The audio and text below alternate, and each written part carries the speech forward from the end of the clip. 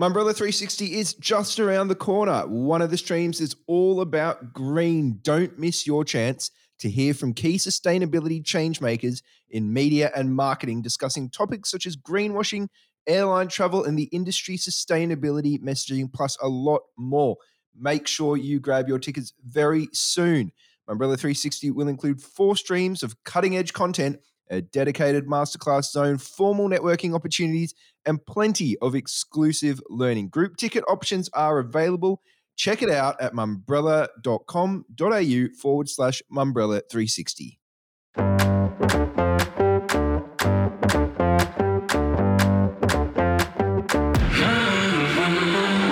Junk food advertising comes under the spotlight again this week as Teal MP Dr Sophie Scamps calls for a blanket ban on TV and radio for the category between 6 a.m.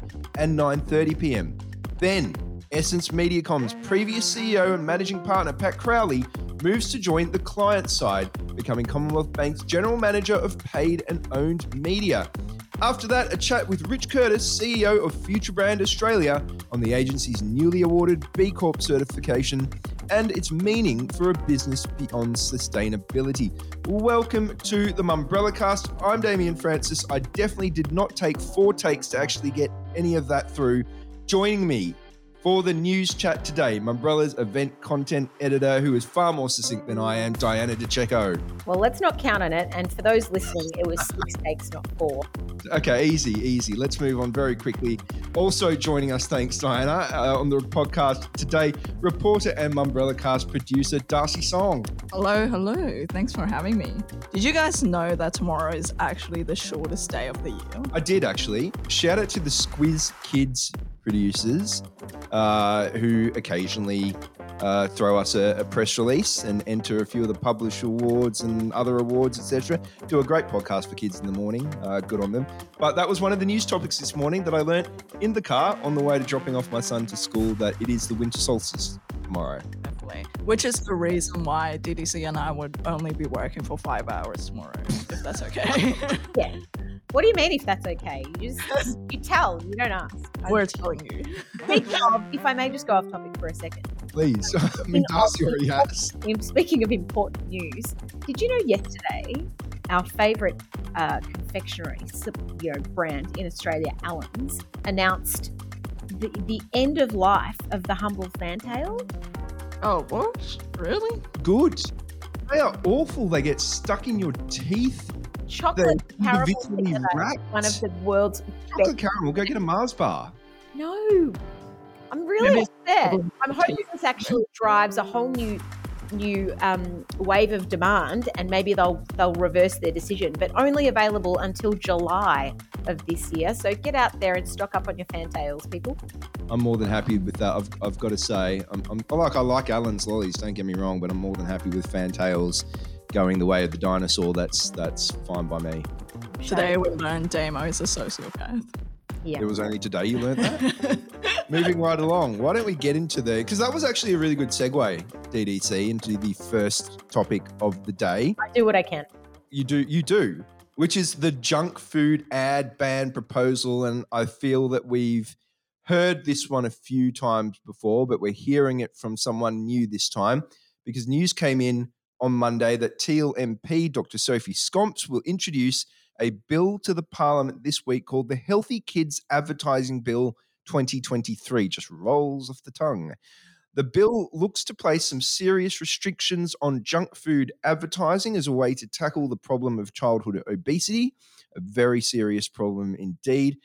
Darcy, why don't you run us through some of the specifics of the proposal before I feel like we'll have a very long discussion about this one? Yeah, definitely. So the bill proposed several sort of restrictions around junk food advertising on different kinds of media, on TV and radio. First of all, it's proposing a ban of these ads between 6 a.m. and 9:30 p.m., which is already, the majority of the day.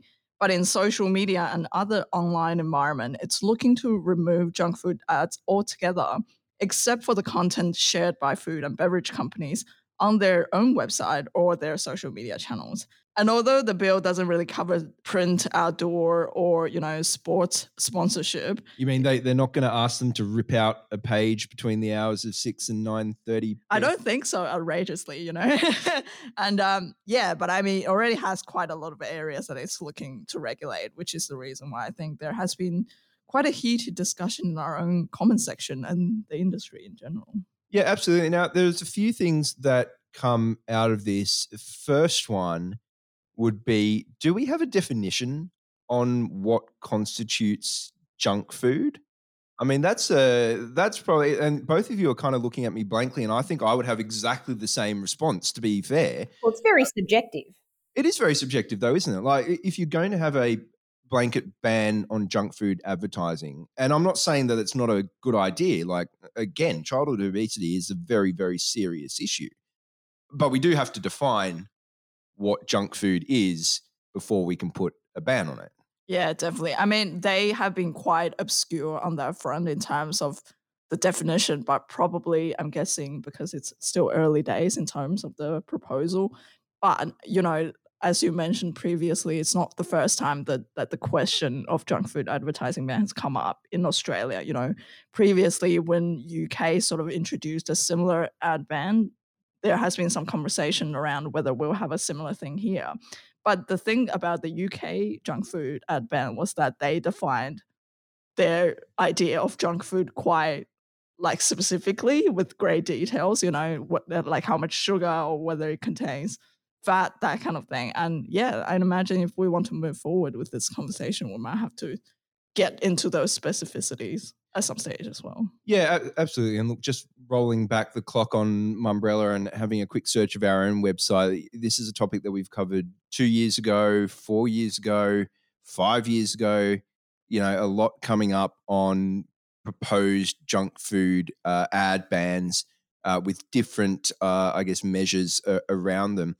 If I'm going to be honest as well, though, I think the other thing is I felt like this was almost like a bit of a drop and run press release. Darcy, I was talking to you on Monday about it and saying to you, let's try and get Sophie Scamps on the line, or at least get a few more questions answered about this, because we did have a lot. You didn't have a lot of luck there, did you? Yeah, no, still have not heard back, Sophie, if you're listening, hit me up. We wouldn't mind having you on the podcast at some stage in the near future, I would suggest, rather than too far down the line. But I do feel that if you're going to throw out a press release, you should probably be around to follow that one up when the questions inevitably do roll in. Look, the other thing I found interesting, we got a very quick fire response from the AANA the day after essentially denouncing the idea of the ban, noting, and maybe I'm being a bit of a cynic, that we haven't had such a thing on the continuous talk on betting and wagering ad bans, but nonetheless, Darcy, you did manage to speak with the CEO of the AANA, Josh Folks. What did he have to say? Yeah, it is very interesting conversation indeed. I don't think AANA has issued sort of similar statement on wagering and betting before, but, correct me if I'm wrong.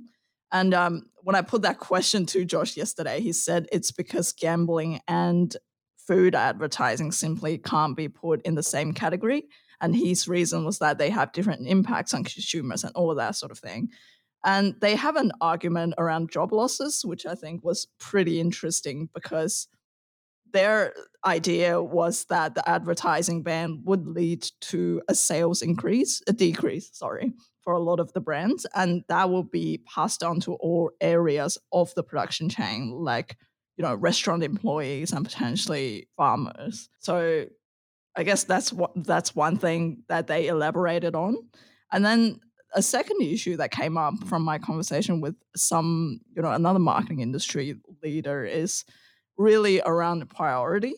And their thinking was that, sure, there should be, a better monitoring of junk food advertising, but is that time really now, when there's still, you got booze ads still, you got fossil fuel ads, and you have wagering ads, like we mentioned, is it? And their idea was that we should have a greater conversation about advertising's role within the society first. And so to be honest, I don't think we'll hear the end of this issue anytime soon. There's got to be a first mover, though, doesn't there? Like, you can't just do blanket bans on everything all at once. So we do have to have a first mover. Interesting, some of the differences you're talking about there between junk food or the reality of it and betting and wagering. I mean, a lot of them just aren't positive outcomes. But DDC, I wanted to bring you in because, you've marketed at times in your career what I'm guessing we would define as junk food, the so far undefined term. How do you feel we categorize it, and can a junk food ban work? Advertising ban, I should say. I personally don't think that an advertising ban, especially by channel, is going to do anything for the younger demographic. And because there are certain channels you can very quickly say, TV and radio, unless you're looking at very small children when it comes to TV, they're not even watching, they're not watching TV, right? But I think the bigger problem is when you have such a wide breadth of issue, ban everything for these extended periods of time, it comes across as a little extremist. So I'm hoping that Dr. Scamps is actually using that as a technique to help meet in the middle. Maybe a little bit more can be done, but this blanket ban just sounds absolutely ridiculous. I'd be leaning in on with Josh's thoughts from the AANA with regards to doing more around. I think banning anything just puts a Band-Aid on it, right? We're not actually solving the problem. And in my opinion, in order to solve the problem, which is childhood obesity, we need to do a better job of education and teaching kids how to eat in moderation. At the end of the day, something like fast food was never created or never developed to be a stable diet, just like, donuts were never created. Everything was meant to be, that sort of food is meant to be a treat. So people who eat it every day or over-consume it in some way, shape or form, they're the people with bad habits and poor self-control. So why don't we teach better habits and self-control, and then everybody wins? It's just suddenly given me this weird flashback of learning about prohibition and the moonshine runners in the US in terms of how blanket bans don't necessarily do what you want them to do. But interesting what you were saying there, DDC, in terms of sort of the psychology about this, because I was talking to someone earlier this morning about whether we should be placing a lot of these problematic sectors in terms of the advertising around them into the same bucket. And the response there was essentially, when you think about junk food and you think about betting and wagering, do you have the same emotion about them straight away? And, both of us this morning, and I can see you sort of shake the head. Exactly, the shake of the head there. No, you don't really have that same emotion about now that it's acknowledged. Most people will acknowledge advertising around either of them is not ideal, but there's not that same emotional reflex talking about one or the other. And in my mind, the betting and wagering discussion has created a far more emotional reflex from most of the people in the industry. And hey, we particularly saw it in the Guardian response last week of not taking any of that advertising. I'm not sure we're going to see that same reflex for junk food at this stage anyway. And like I say, I think we've had a lot of discussion around this over the last few years, and it's still sort of carrying on, whereas we didn't have this same momentum on betting and wagering years and years ago.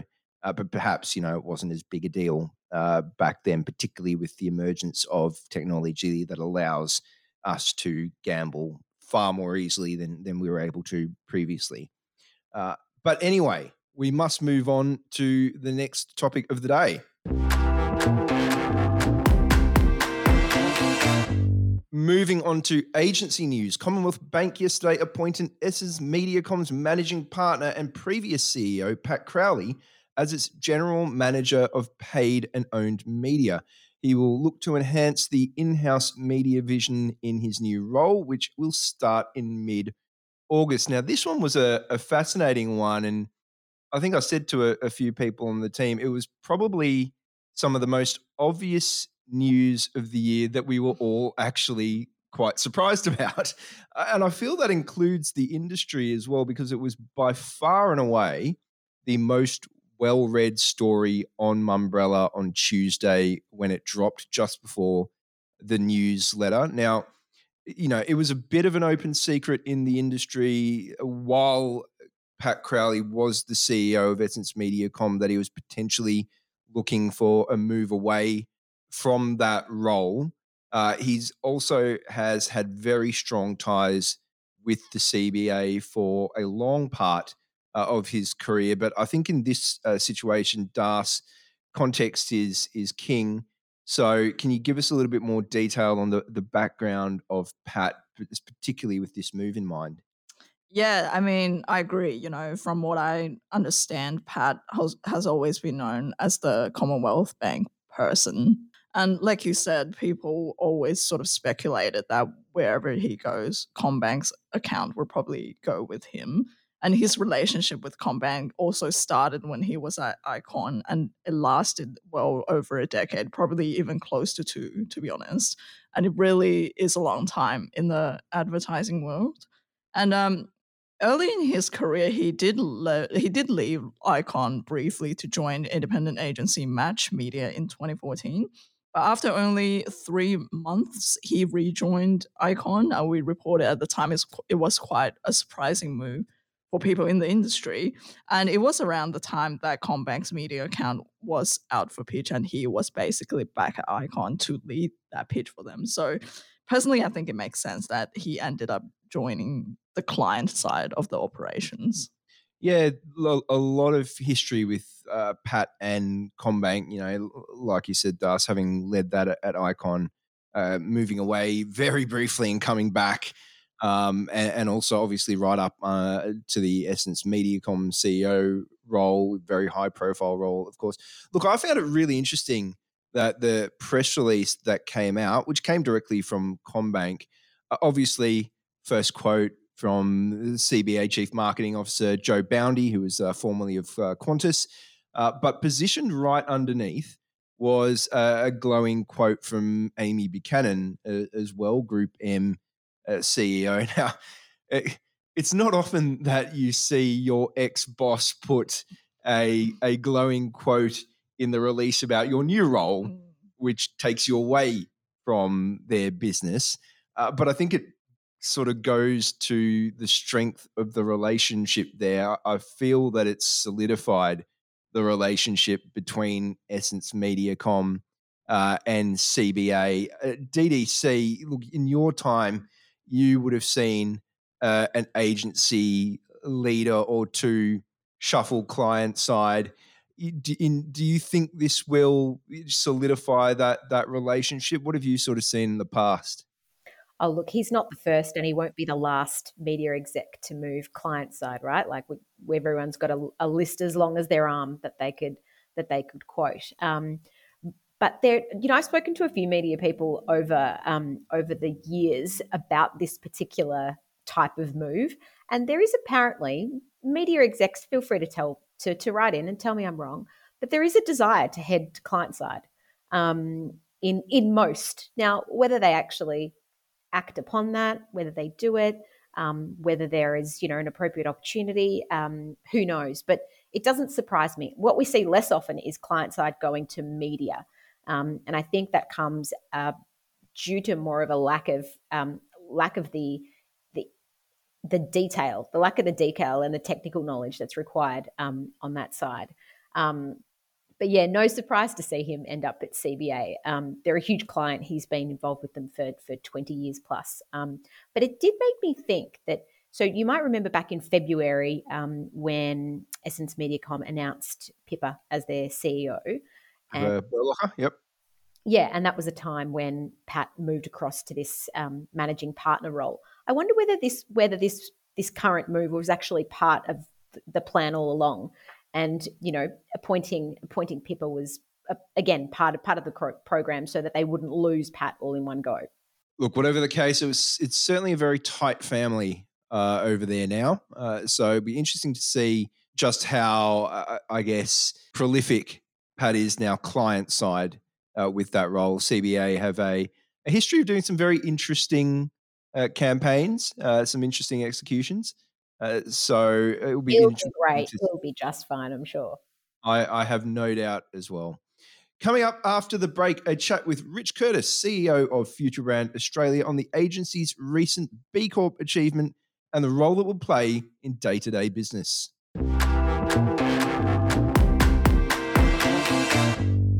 Welcome to the Mumbrella Cast. Today I'm talking to one of the, I'm going to call you very well-known agency bosses in Australia, CEO of FutureBrand Australia, Rich Curtis.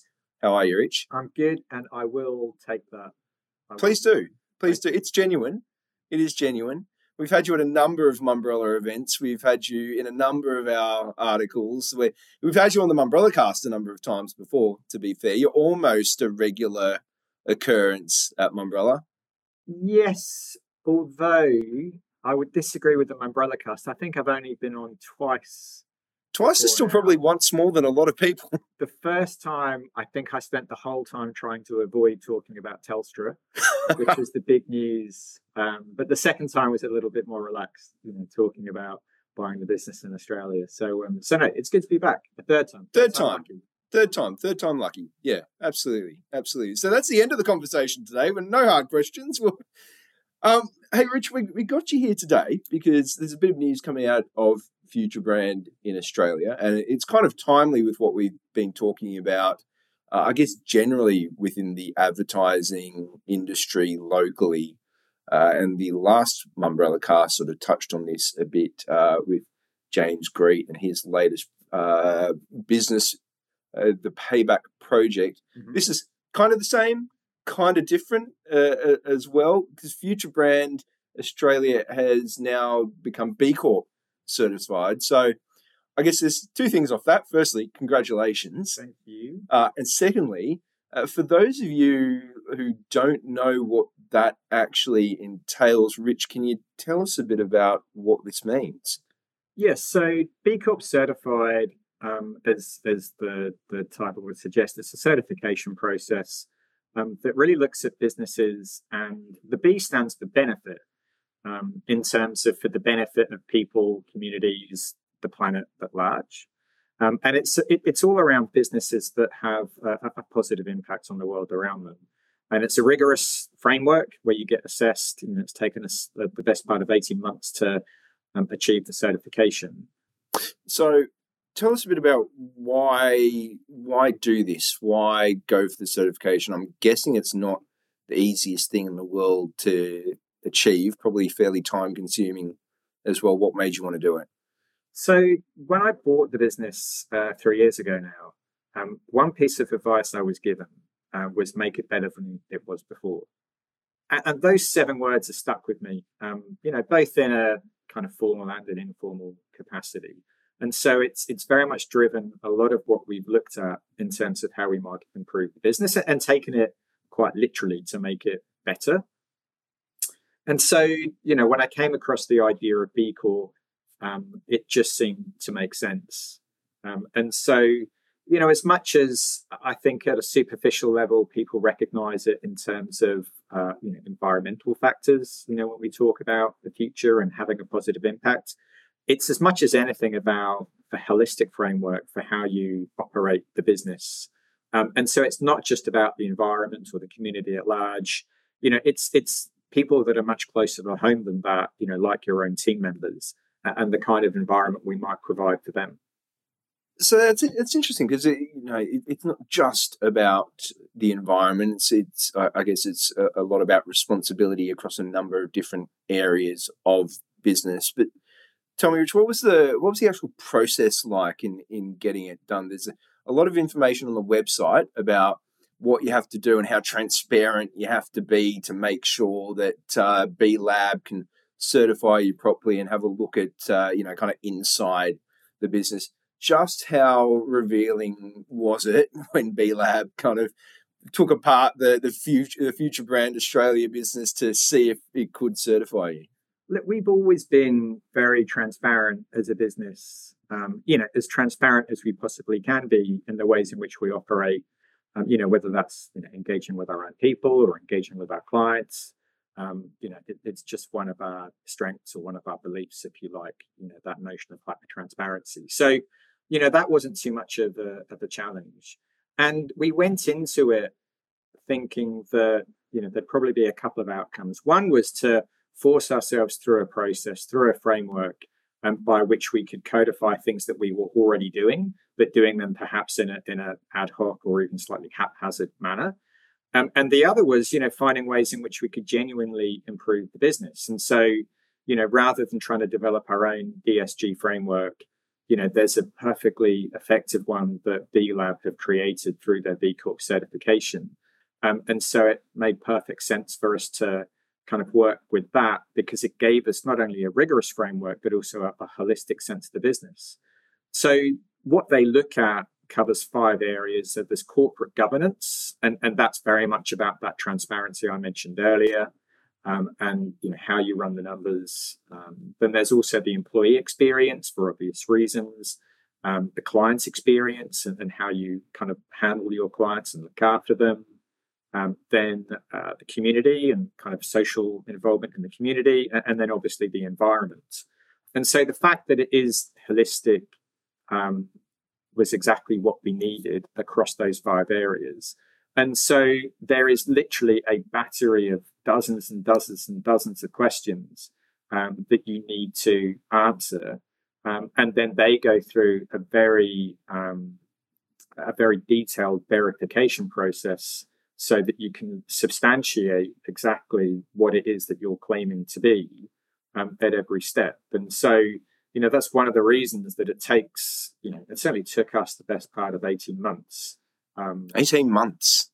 Wow. Yes, in order to go through that process and have everything kind of turned over to make sure we're being, transparent at every step.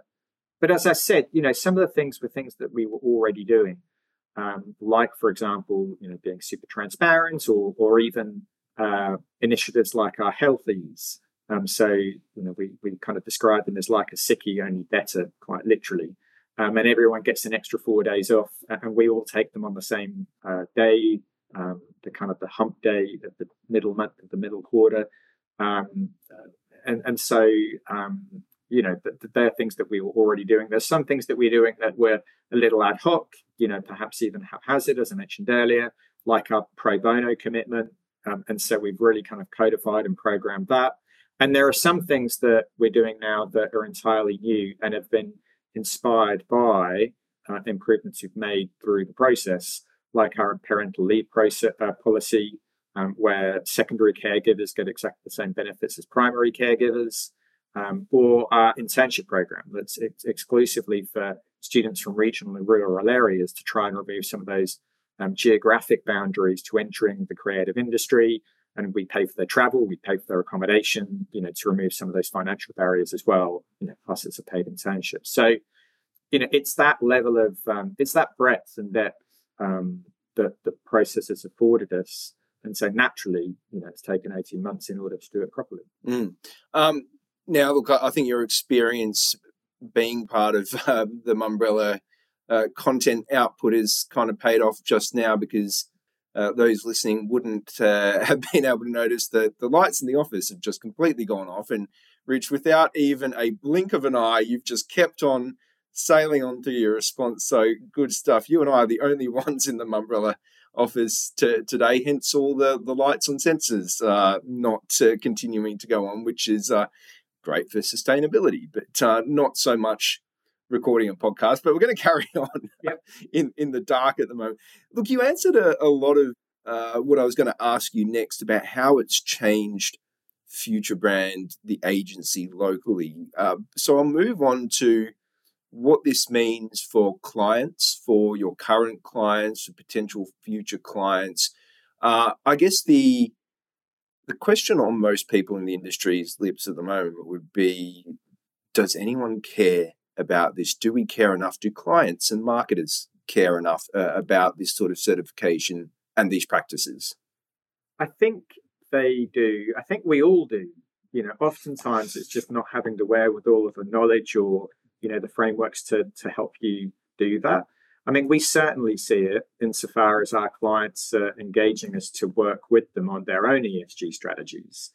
So we see it from that perspective. We see it in the questions we get asked of clients. But that's where, this certification, B Corp certification for us is about much more than just our environmental footprint. As a professional services business, our environmental footprint is super light. All we can really do is, manage our travel.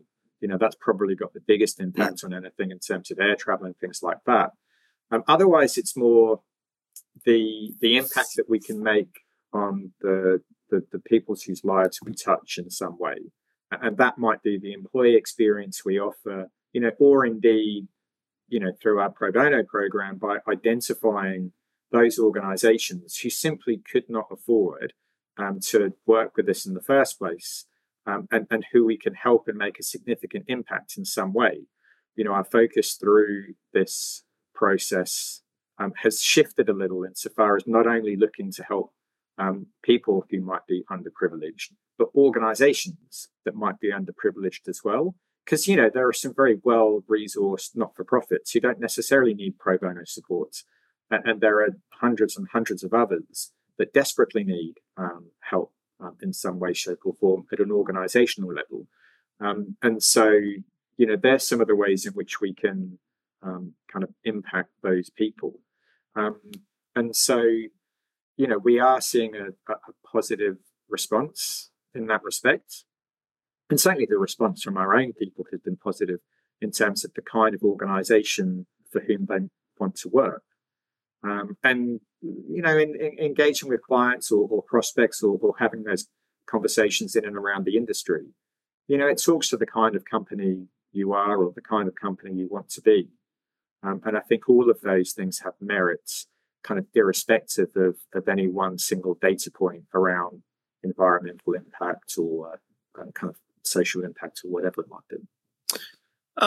I guess just to hone in a bit more on, we've been talking about this a bit in terms of whether, for example, pitches need to have a rigid component in them around sustainability or around employee engagement or things like that, which would, I guess, be proof points to an agency being responsible, doing good, essentially what you've got your certification for. Do you think we need to see more of that within pitches, or a more rigid kind of look at it within pitches?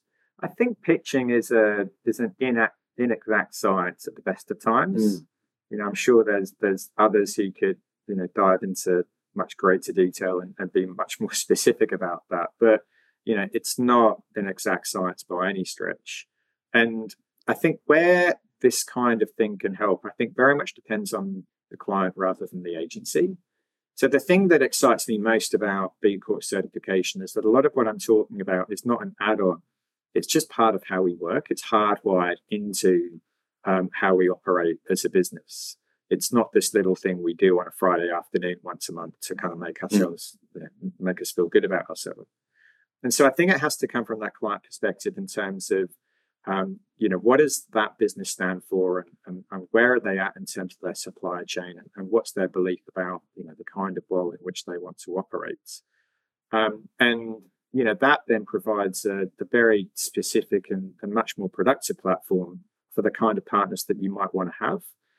So I think, it's really taking what might ordinarily be described as a bit of a chemistry check, which is equally kind of fluffy at the best of times.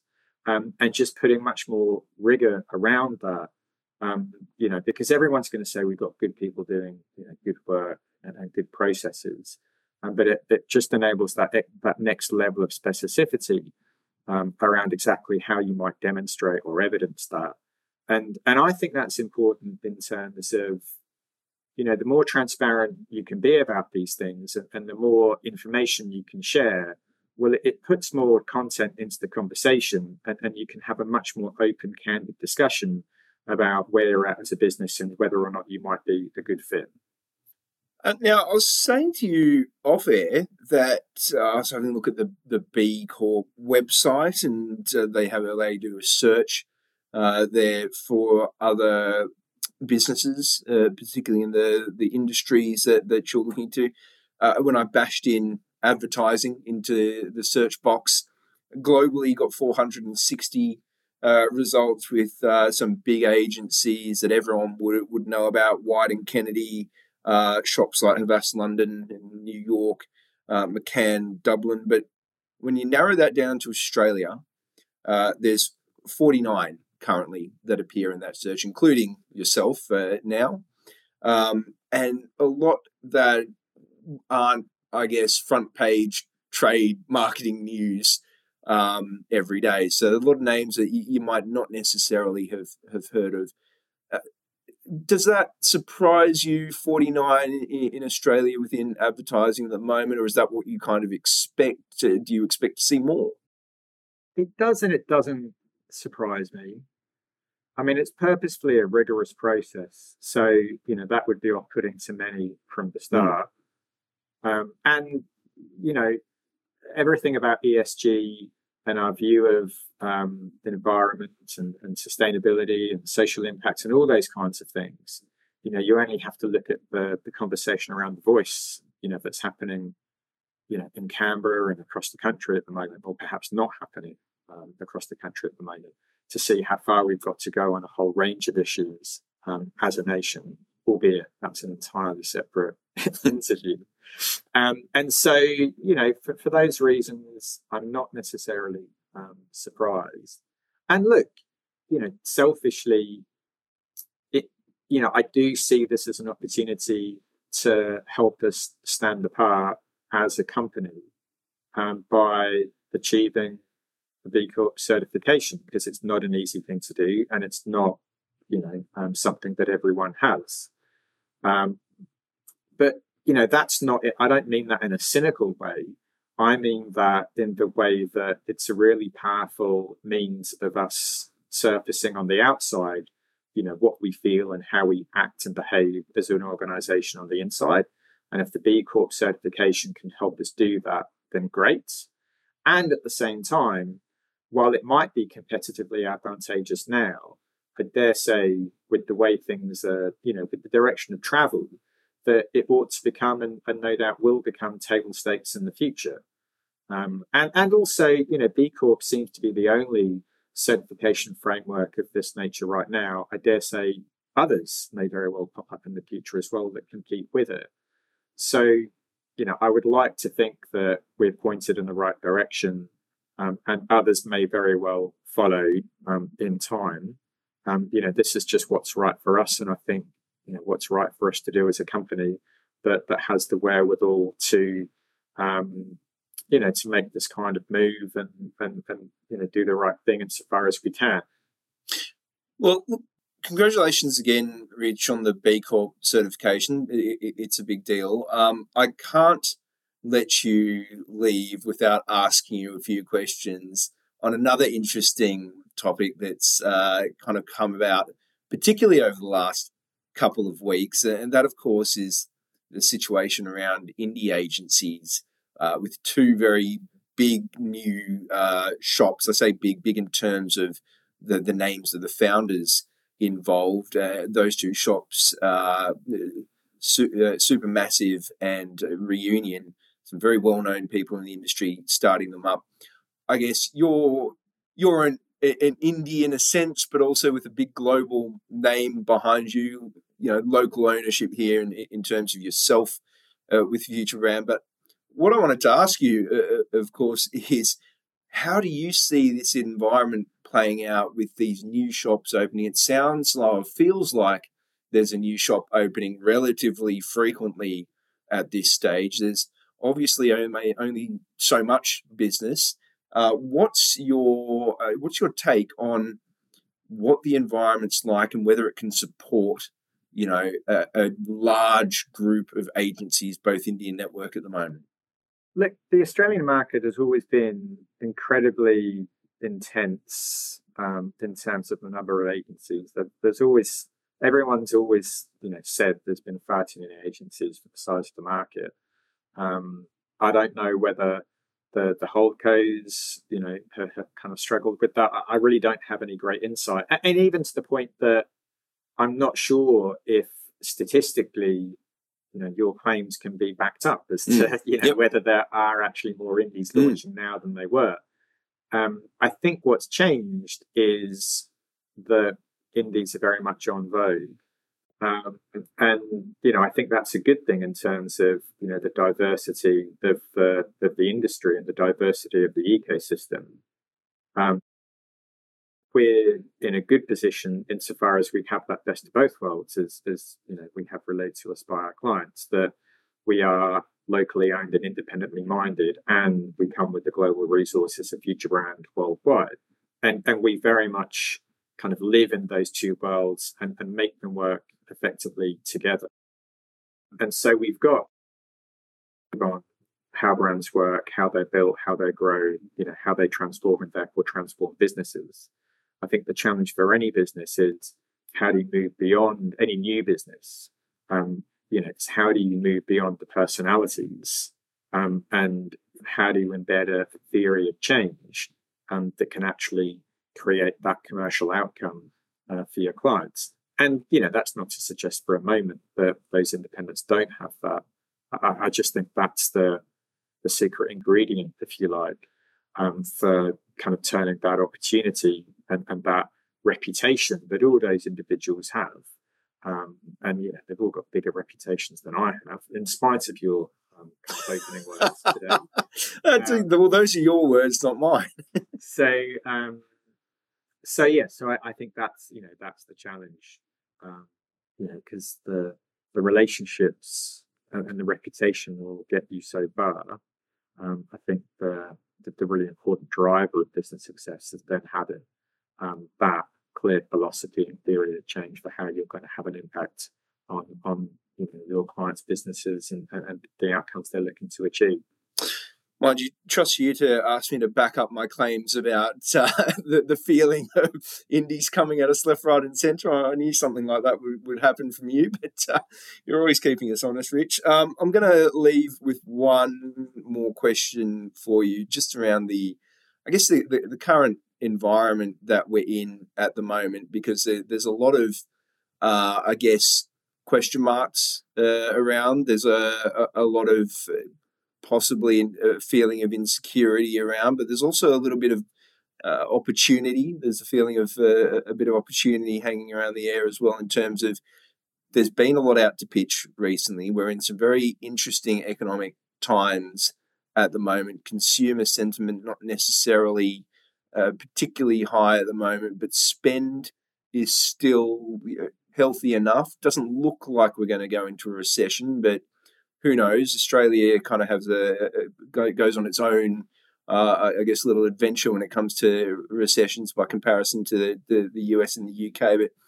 But you looking at the market as we go into, we're coming very close to now H2 for calendar year 23. How are you feeling about the market? I think, in terms of your choice of words, you could describe it as volatile, where, there is a sense of opportunity in the air, or you could describe it as fragile, and the wheels could fall off at any moment.